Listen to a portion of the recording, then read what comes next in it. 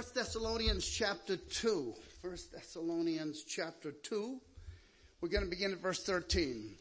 I want to remind you too that right after worship service, we do have a prayer meeting for those of you that might like to stay and pray for some of the concerns of our local church. You're invited to do that. We would cherish your attendance. Okay, First Thessalonians chapter 2 verse 13. The title of our sermon is, where is it, Brother Mark? Can you get up the title of our sermon? When your world is turned upside down. And that goes back to the book of Acts chapter 17 when Paul went into the city of Thessalonica and the commotion that was caused by the apostles bringing the gospel, starting in the synagogue and spreading the word.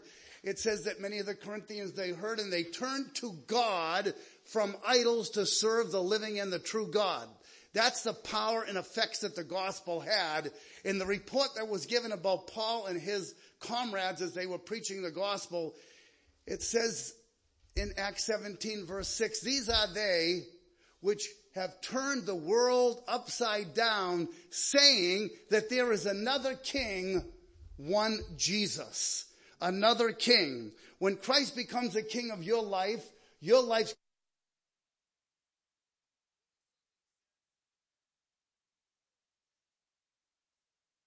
gospel turns the world right side up. So we at one time were like these people. We were upside down. But the gospel turns us right side up. Let's read now 1 Thessalonians 2:13. And let's all stand while I read the word of God. 1 Thessalonians 2:13. And we also thank God constantly for this, that when you received the word of God which you heard from us, you accepted it not as the word of men, but as what it really is, the word of God, which is at work in you believers. For you, brothers, became imitators of the churches of God in Christ Jesus that are in Judea. For you suffered the same things from your own countrymen as they did from the Jews, who killed both the Lord Jesus and the prophets, and drove us out, and displeased God, and opposed all mankind, by hindering us from speaking to the Gentiles that they might be saved, so as always to fill up the measure of their sins, but wrath has come upon them at last. You may be seated, and may the Lord add his blessing to the reading of his word. I have something to say to you. Hey, is it anybody's birthday today? Raise your hand. Whose birthday's today? Oh. No? Okay. Whose second birthday is it today? Jillian, when was your birthday? You had given us a date. February, what was it? Did you mention a date that you had as a date of your birthday? Spiritual birthday. All right, it was a date I thought I heard her say. Does anyone else have a date of a second birthday? Right? Okay, maybe you do have a specific date. Scripture tells us that you must have a second birth. One birth is not sufficient. You need a new birth, right? You need to be born again. You know, one of the missions of the sending out of the apostles was for the hopes and prospect that people would hear. Because the scripture says in Romans 10:17, faith comes by hearing, and hearing by the word of God. The commission was, how shall they call on him on whom they have not believed? How are they going to believe on him of whom they have not heard? And how shall they hear without a preacher? And how shall he preach except he be sent? How beautiful are the feet of them that preach the gospel of peace and bring glad tidings of good things. So then the next question is, who has believed our report, and to whom is the arm of the Lord revealed? When the gospel is presented, some believe, it says in the book of Acts, and some believe not. Praise God, some here believed. And that's why Paul could begin in verse 13 and say, we also thank God constantly for this. For this what? That they received the word of God and they became children of God. They were born of God and had faith in our Lord Jesus Christ. Paul was so excited about the gospel and how miraculous it works in the lives of people and how many were being converted. He was sent out to the Gentile world. Here he's a Jew, a Pharisee of the Pharisees, grew up in a rabbinic school, and he only has ever addressed Jews. Christ commissions to go out to the Gentiles, and he says, and they will hear you. Well, Paul experienced the hearing from the Thessalonians when they heard the message of salvation. Paul, in his travels along with his fellow apostles, was sometimes challenged by believing Jews who were trying to put the new believers under the law and saying that they had to be circumcised and they had to keep the law of Moses. So there was a controversy in the early church at times over what was really the doctrine of salvation. And Paul, on his way down to Jerusalem for a council to discuss this matter, it says that they stopped in Phoenicia, and I believe it was also in Samaria. And it says in Acts 15:3, and they told of the conversion of the Gentiles. The news brought great joy to the believers. So when Paul's coming and visiting the churches, he's reporting to them what has transpired in the Gentile world, the non-Jewish world that many had believed, and they were rejoicing. You know, it says about one sinner that repents, what happens? Not anything only on earth, but also in heaven. There is joy in the presence of the angels of God over one sinner who repents. Just think of that. What must that be like? Joy is in the presence of the angels of God, who are in the presence of God over sinners who repent. Just think that must be amazing for angels to have a reaction like that over the conversion of people here in this world. How about you and I? What kind of joy do we have over the conversion of a loved one, a child, a cousin, a neighbor, a friend, or someone who you hear receives the gospel of Jesus Christ? If there's joy in the presence of the angels of God, in God's presence, how much more should it not be with us? If we only would realize the realities and impact that the gospel does in the life of a person who hears and believes and obeys the gospel. For those that have, praise God, you have been turned upside right? We were once upside down, but the gospel turns us upside right. You see things differently. Do you ever stand on your head and you look at, or you're on a swing and you're upside down? Ask the kids. I'm sure they've experienced that. The world looks different from that vantage point. Praise God, it all is different for us that have been born again. Have you been changed? Be sure you have. Paul was saying we constantly are rejoicing over this. Why? Because that when you received, he says in verse 13 here, when you received the word of God, which you heard from us, you accepted it not as the word of men, but as what it really is, the word of God, which is at work in you believers. You know, the word of God is in the words of men. The scriptures are really, or the words of God are incarnational. What I mean by that is when Paul preached and others preached the gospel, there was both the divine and the human in action. Divine in the sense that the word of God is 100% of God, and it's said in 100% in the words of men. So when the gospel is preached and people hear it in a way that it's not just merely the words of men, but they see that it's the word of God, then it has that transforming power in their lives. And if you've been saved, it's because of the transforming power of the word of God. They receive the word of God not as the word of men, but as the word of God. That's what it actually really is.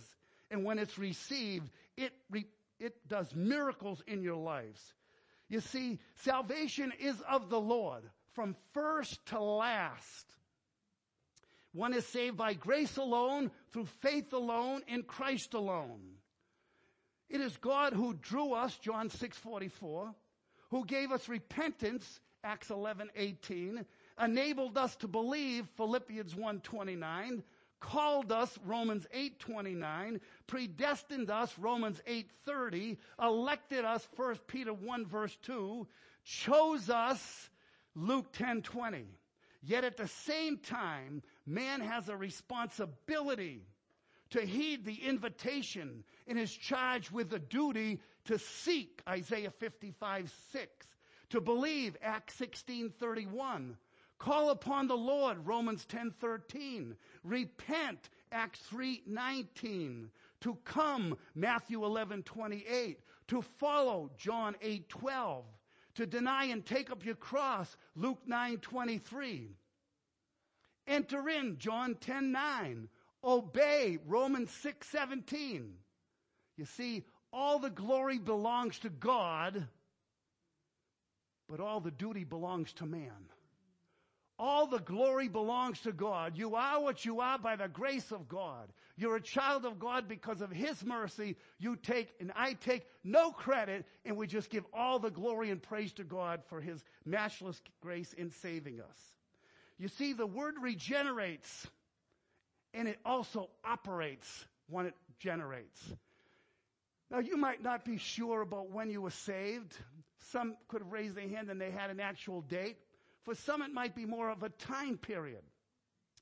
But in one way, we could sort of describe it like this. If we had a corpse and just put that body right here on the floor, and I took this table and turned it upside down and put this on that body, that dead body, there would be no feelings. There would be no pressure, no hurt, no nervousness or anything of that sort. There's no feelings there.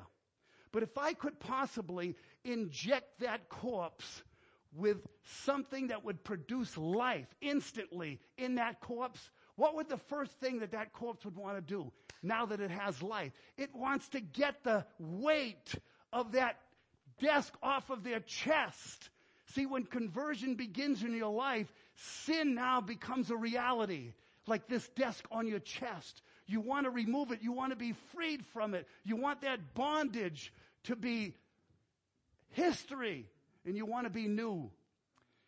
It's a radical change when you think of it, of what we were. It says of the Thessalonians previous to Paul's coming that they were worshipers of idols.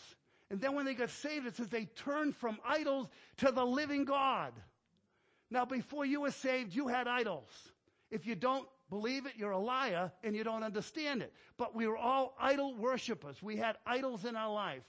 And when the Lord changed you and saved you, you became a lover of God, and your idolatry began to wane, and you found a better hope and a better thing to trust in, and that was the Almighty God that is a life-giving God. Hallelujah to that. They received the word of God, the word of man, as the word of God. Let's look at this slide up here. If I can get up the next slide. Let's see here. No, keep going. No. It's 2 Thessalonians 3:1. Do you have the next slide? No. All right. Well, it says in 2 Thessalonians 3:2 rather, pray for us that the word of the Lord would spread rapidly and be honored just as it was with you. There we go. Thank you. Pray for us that the word of the Lord may spread rapidly and be honored. Oh, good, I quoted it right. And just as it was with you. How did we receive the word of God? Some people spurn it. Some people despise it. Some people don't want to hear it. Some people might hate it. But the Thessalonians, Paul is commending them that they had honored the word of God. That's why today I had asked everybody to stand. We're going to listen to God's word. I remember one time, I think I was a freshman or sophomore going into college, preseason football. We would get on campus early, and I had started to read the Bible, and I was getting interested in spiritual things. The Lord was working in my life, and someone had said, "Hey, there's a bunch of monks that are on campus, and they're having a retreat. And there's one particular monk. You need to go and visit with him." And I did. I went to his dormitory room, and I knocked on the door, and I just said, "I heard about you. Can we get together and talk?" He said, "Sit down." He said, "We're going to open up the Bible." We opened up the Bible. He says, "You start to read." And I believe it was Psalm 40. I'm not positive of that. I started to read, and he said, "Stop right there. You're going too fast. There's no reverence in what you're reading. Maybe he was a born-again man. I trust he may have been. But the reverence, and it really kind of went through my soul.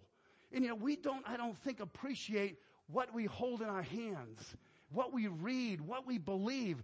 These things are awesome. This is a great book. Man can't live by bread alone, but by every word that proceeds out of the mouth of God. Job says, I have esteemed the words of thy mouth more than my necessary food. David said, much more to be desired are they than gold, yea, than much fine gold, sweeter also than honey in the honeycomb. Wow. What kind of reverence do we have for the word? The Thessalonians are commended because they received the word of God honorably. Honorably. There was a guy when I used to preach on the Worcester Common, there was a fella, I forget his name. They actually named a bridge after him in the city. He was some kind of city councilman or something. But he would come up next to me. He would take his hat off, put it over his chest as I'm reading and preaching out of the word. His first name was Tom. I can't remember off the top of my head. An older man. And I said, wow, that's very respectful. How honorable that is. He's giving respect to the scriptures, to the word of God spoken. These aren't ordinary things that we talk about. This is something supernatural, super special. It's God's word. It regenerates. It gives life. Verse 14, for you, brothers, became imitators. Why? Because a life change had happened to them. They became what they weren't before. They've become now. They're imitators of the churches of God in Christ Jesus that are in Judea. Where's Judea? Judea would be the area of Israel that Jerusalem was. And there were churches that were established in, you could call it maybe the province or the territory of Judea. And what happened in Judea? The Jews were persecuting the churches of Judea. These were their own countrymen. They were fellow Jews who became messianic believers, believers that Jesus was the Christ, the Son of the living God. And because they confessed that, they were heavily persecuted. They were viewed as a sect. They were believed to have heretical views because they believed that Jesus Christ was king, that he was Lord, that he was the anointed one of the Father. He was the Son of God. He was the King of kings and the Lord of lords. That was very offensive to an unbelieving Jew. So the churches of Judea received heavy persecution. Likewise, in Thessalonica, they too are receiving heavy persecuting. So they are imitators of the churches of Judea. And in chapter 1, verse 6, it tells us that after they received the word with power and with the Holy Spirit sent down from heaven, they what? Became imitators of me, Paul says, or of us, meaning Paul, Silas, and Timothy, and of the Lord. So there's three imitators that are mentioned in chapter 1 and 2. They became imitators of the Lord.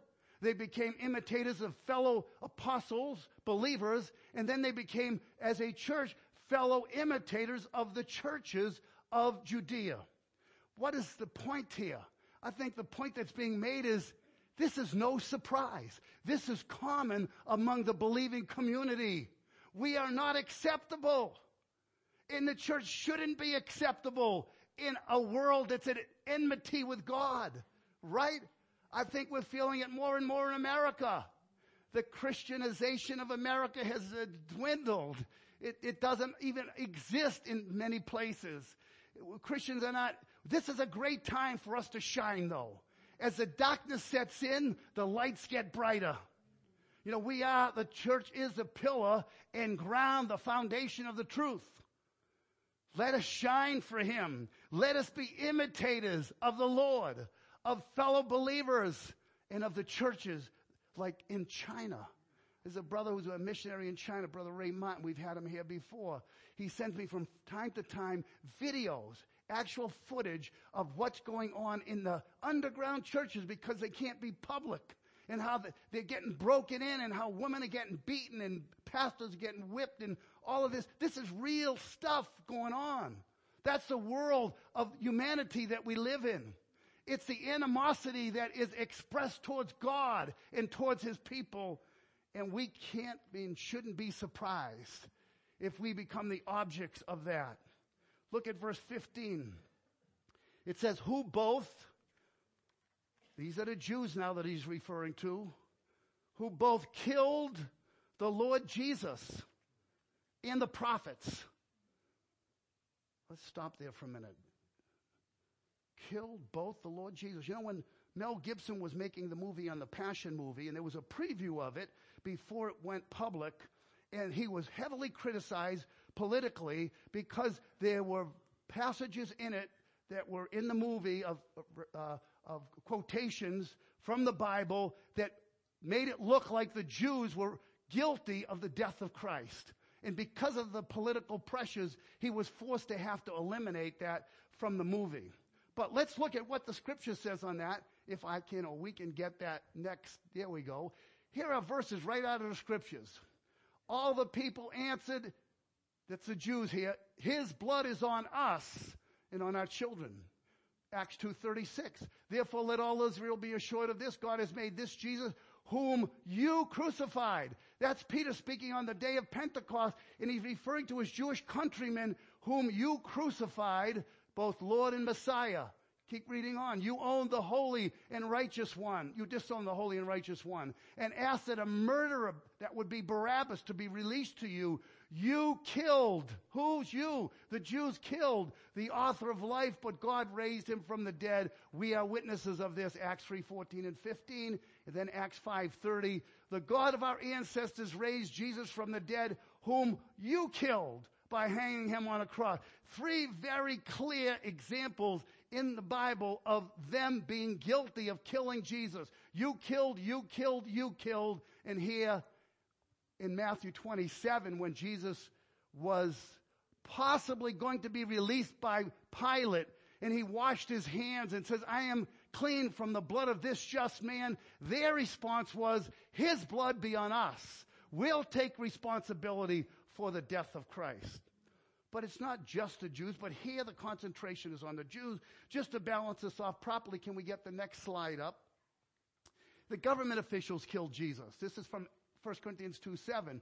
We declare God's wisdom, a mystery that has been hidden, that God destined for our glory before time began. None of the rulers of this age understood it, for if they had, they would not have crucified the Lord of glory. Who is they? This would likely be referencing Herod and Pontius Pilate, and Caiaphas, you could say, could be included in that, but primarily it's referring to the Gentiles who were the government officials and authority at the time and were able to finalize that Jesus must and should be crucified. They are guilty as well. But Paul is concentrating on, remember, the persecution that the churches in Judea are getting, and they are the ones who killed the Lord Jesus. That's going to be what's on your plate there in Judea, and it's going to be as well for those in Thessalonica as well. Now, thirdly, about the death of Jesus, the hymn writer said, and can it be that I should gain an interest in the Savior's blood? Died he for me who caused his pain? For me who him to death pursued. Amazing love, how can it be that thou, my God, should die for me? I needed Christ's death to die for me so that I could have life with God and that I could be a new creation. He died my death. Jesus says, except a grain of wheat fall into the ground and dies, it will die alone. But if it dies, it will bring forth much fruit. It was necessary that Jesus die for you and I to be able to live. So in a sense, we could say that it was our sins that brought him to the cross. It wasn't the nails that they put in his hands that kept him there. It wasn't the words of Pilate or Herod or the Jews that said, away with this man, crucify him, give us Barabbas. What kept him on the cross was the love of God. God so loved the world that he gave. That giving was there on the cross. That is the pinnacle of love. Greater love has no man than this, that a man laid down his life for his friends. And you and I are those friends that Jesus laid down his life for. No wonder we should be singing, When I survey that wondrous cross on which the Lord of glory died, my richest gains I count but loss, and pour contempt on all my pride. Were the whole realm of nature mine, that were an offering far too small. Love so amazing, so divine, demands my heart, my life, my all. If he died for me, it's a small thing for me to want to live for him. Isn't that the case? That's how it should be. Now, Jesus, it goes on to say here in 15 of 1 Thessalonians 2, it says, who killed both the Lord Jesus and the prophets. Remember Jesus, when he was coming into Jerusalem at the final time, he looks over the city. He says, oh, Jerusalem, Jerusalem, how often would I have gathered thy children together as a hen gathered her chicks under her wings, and you would not. I left something out there. Oh, Jerusalem, Jerusalem, thou that stonest the prophets and killest them which are sent unto thee. Jesus himself is laying the guilt right at their feet and saying, you killed those whom God sent to you. You stoned the prophets. Wow, talk about a stiff-necked people. But let's be careful here and not assume that the Jews are some kind of nasty people of the peoples of the world. We are made of the same stuff. If you and I were in the land of Israel at the time, Jew or otherwise, we would have said away with this man. We don't want this man to reign over us. The Jews happened to be the people that God was using as a sample of all peoples of the earth. That their voice was our voice. We were in the same genetic lineage as they were. Now Paul goes on to say, and they drove us out. They drove us out. Paul experienced that in Thessalonica. They drove us out. There's about 9 references. I went through the book of Acts and noticed there were 9 different times when the Jews had thrust Paul out and his apostles. They were viewed as enemies and they were treated maliciously. Paul says of the Jews, I received 40 lashes. I was beaten 3 times and was stoned by the Jews. Now, isn't this ironic that Paul was the number 1 arch enemy of the Christians? He was the great persecutor. He was the one that wanted to haul them from long distances back into Jerusalem and have them tried and killed even in Jerusalem. Here he goes on the road to Damascus, many miles away, to go hunt them down. And en route there, God miraculously intervenes, and a great light above the brightness of the new day sun shines upon him, and a voice says, I am Jesus whom you persecute. And he says, Lord, what would you have me to do? My feet are ready to run to kill the Christians, and now you're putting new shoes on me, and I've got to run with them, not against them.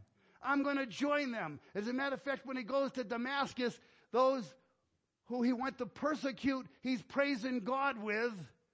And when he was going on the behalf of the Jews, it was the very Jews that drove him out, and he had to escape craftily out of the city of Damascus for safety purposes. What a turnaround in the life of Paul. And it goes on to say in verse 15, about the Jews, they displease God and they oppose all mankind. They oppose all mankind. How? By hindering us. We have the gold. We've got the good news.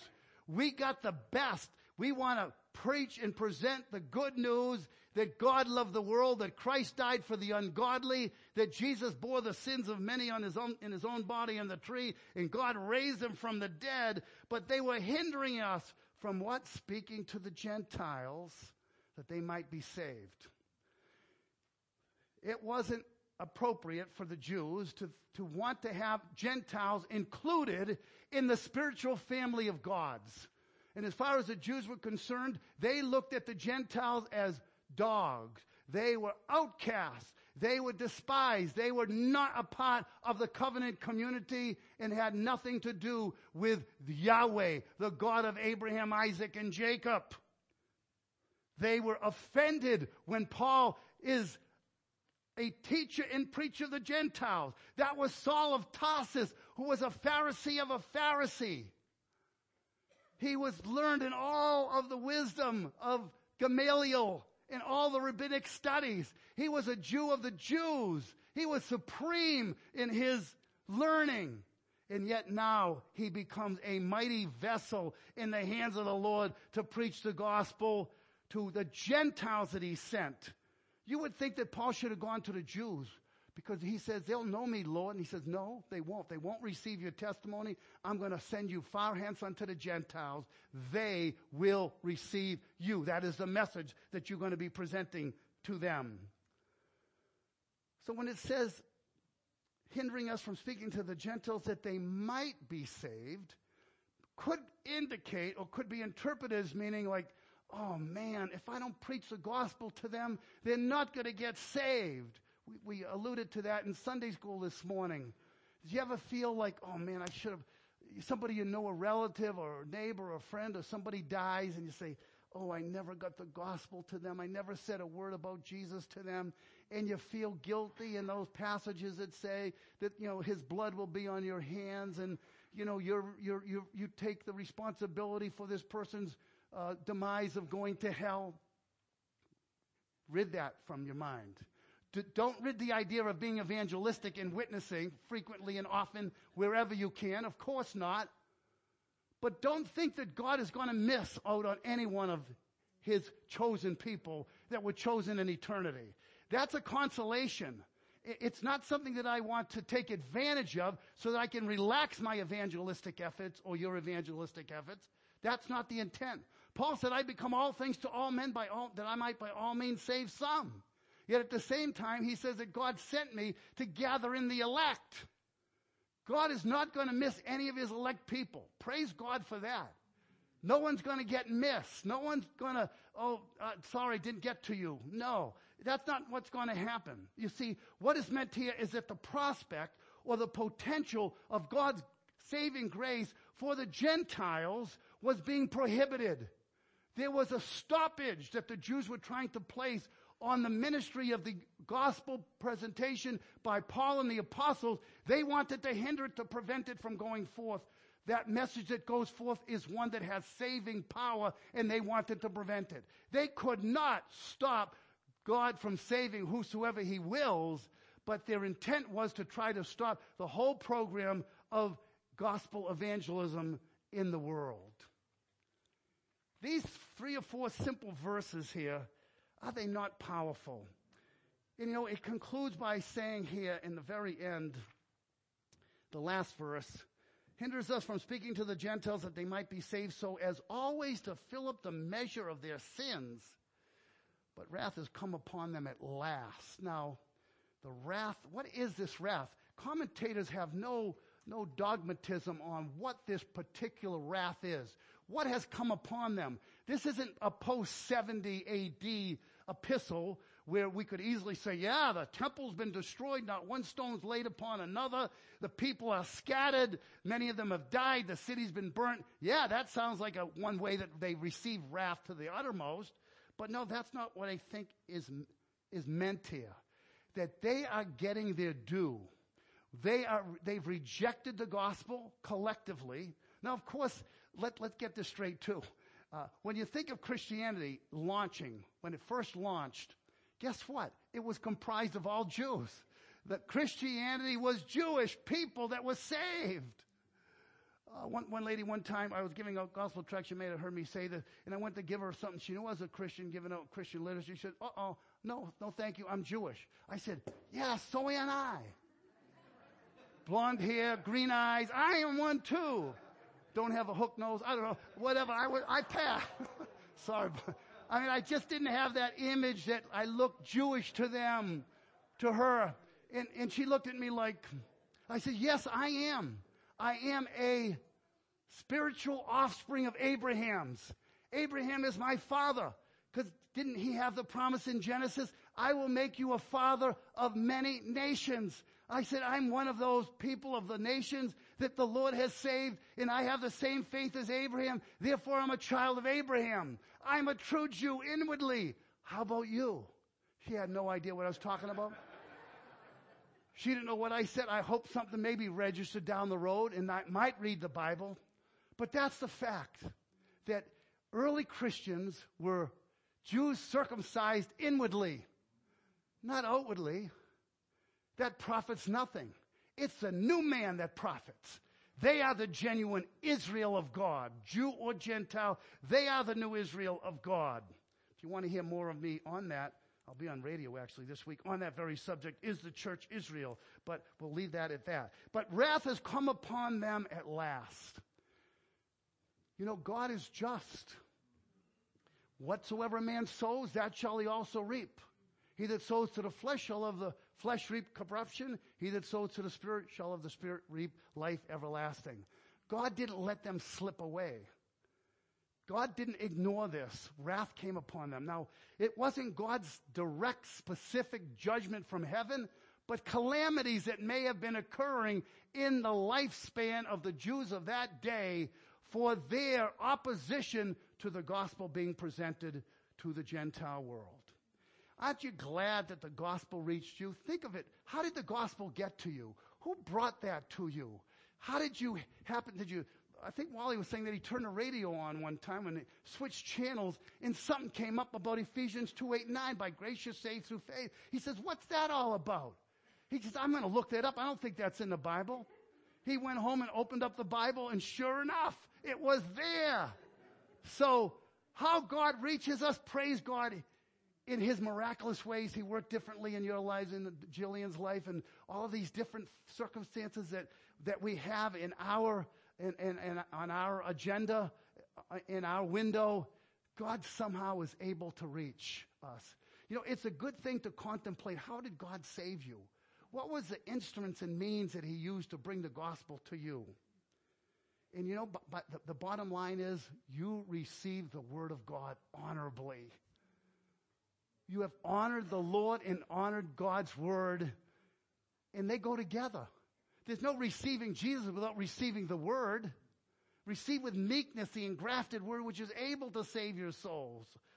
You receive the word of God not as the word of men, but as it is in truth, the word of God which effectually works also in you that believe. You know, sometimes people get saved, you could say it's sort of like spontaneous generation, instantly. But others, it's more like how a butterfly begins in the cocoon, and then it develops and grows, and finally it breaks out of that cocoon and is able to fly.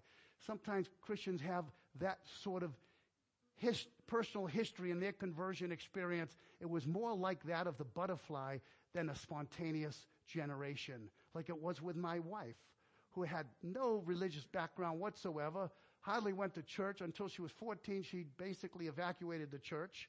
Okay, let's be truthful here. Jillian told her problems. Now I'm going to no. So, but she knew nothing about the Bible at all.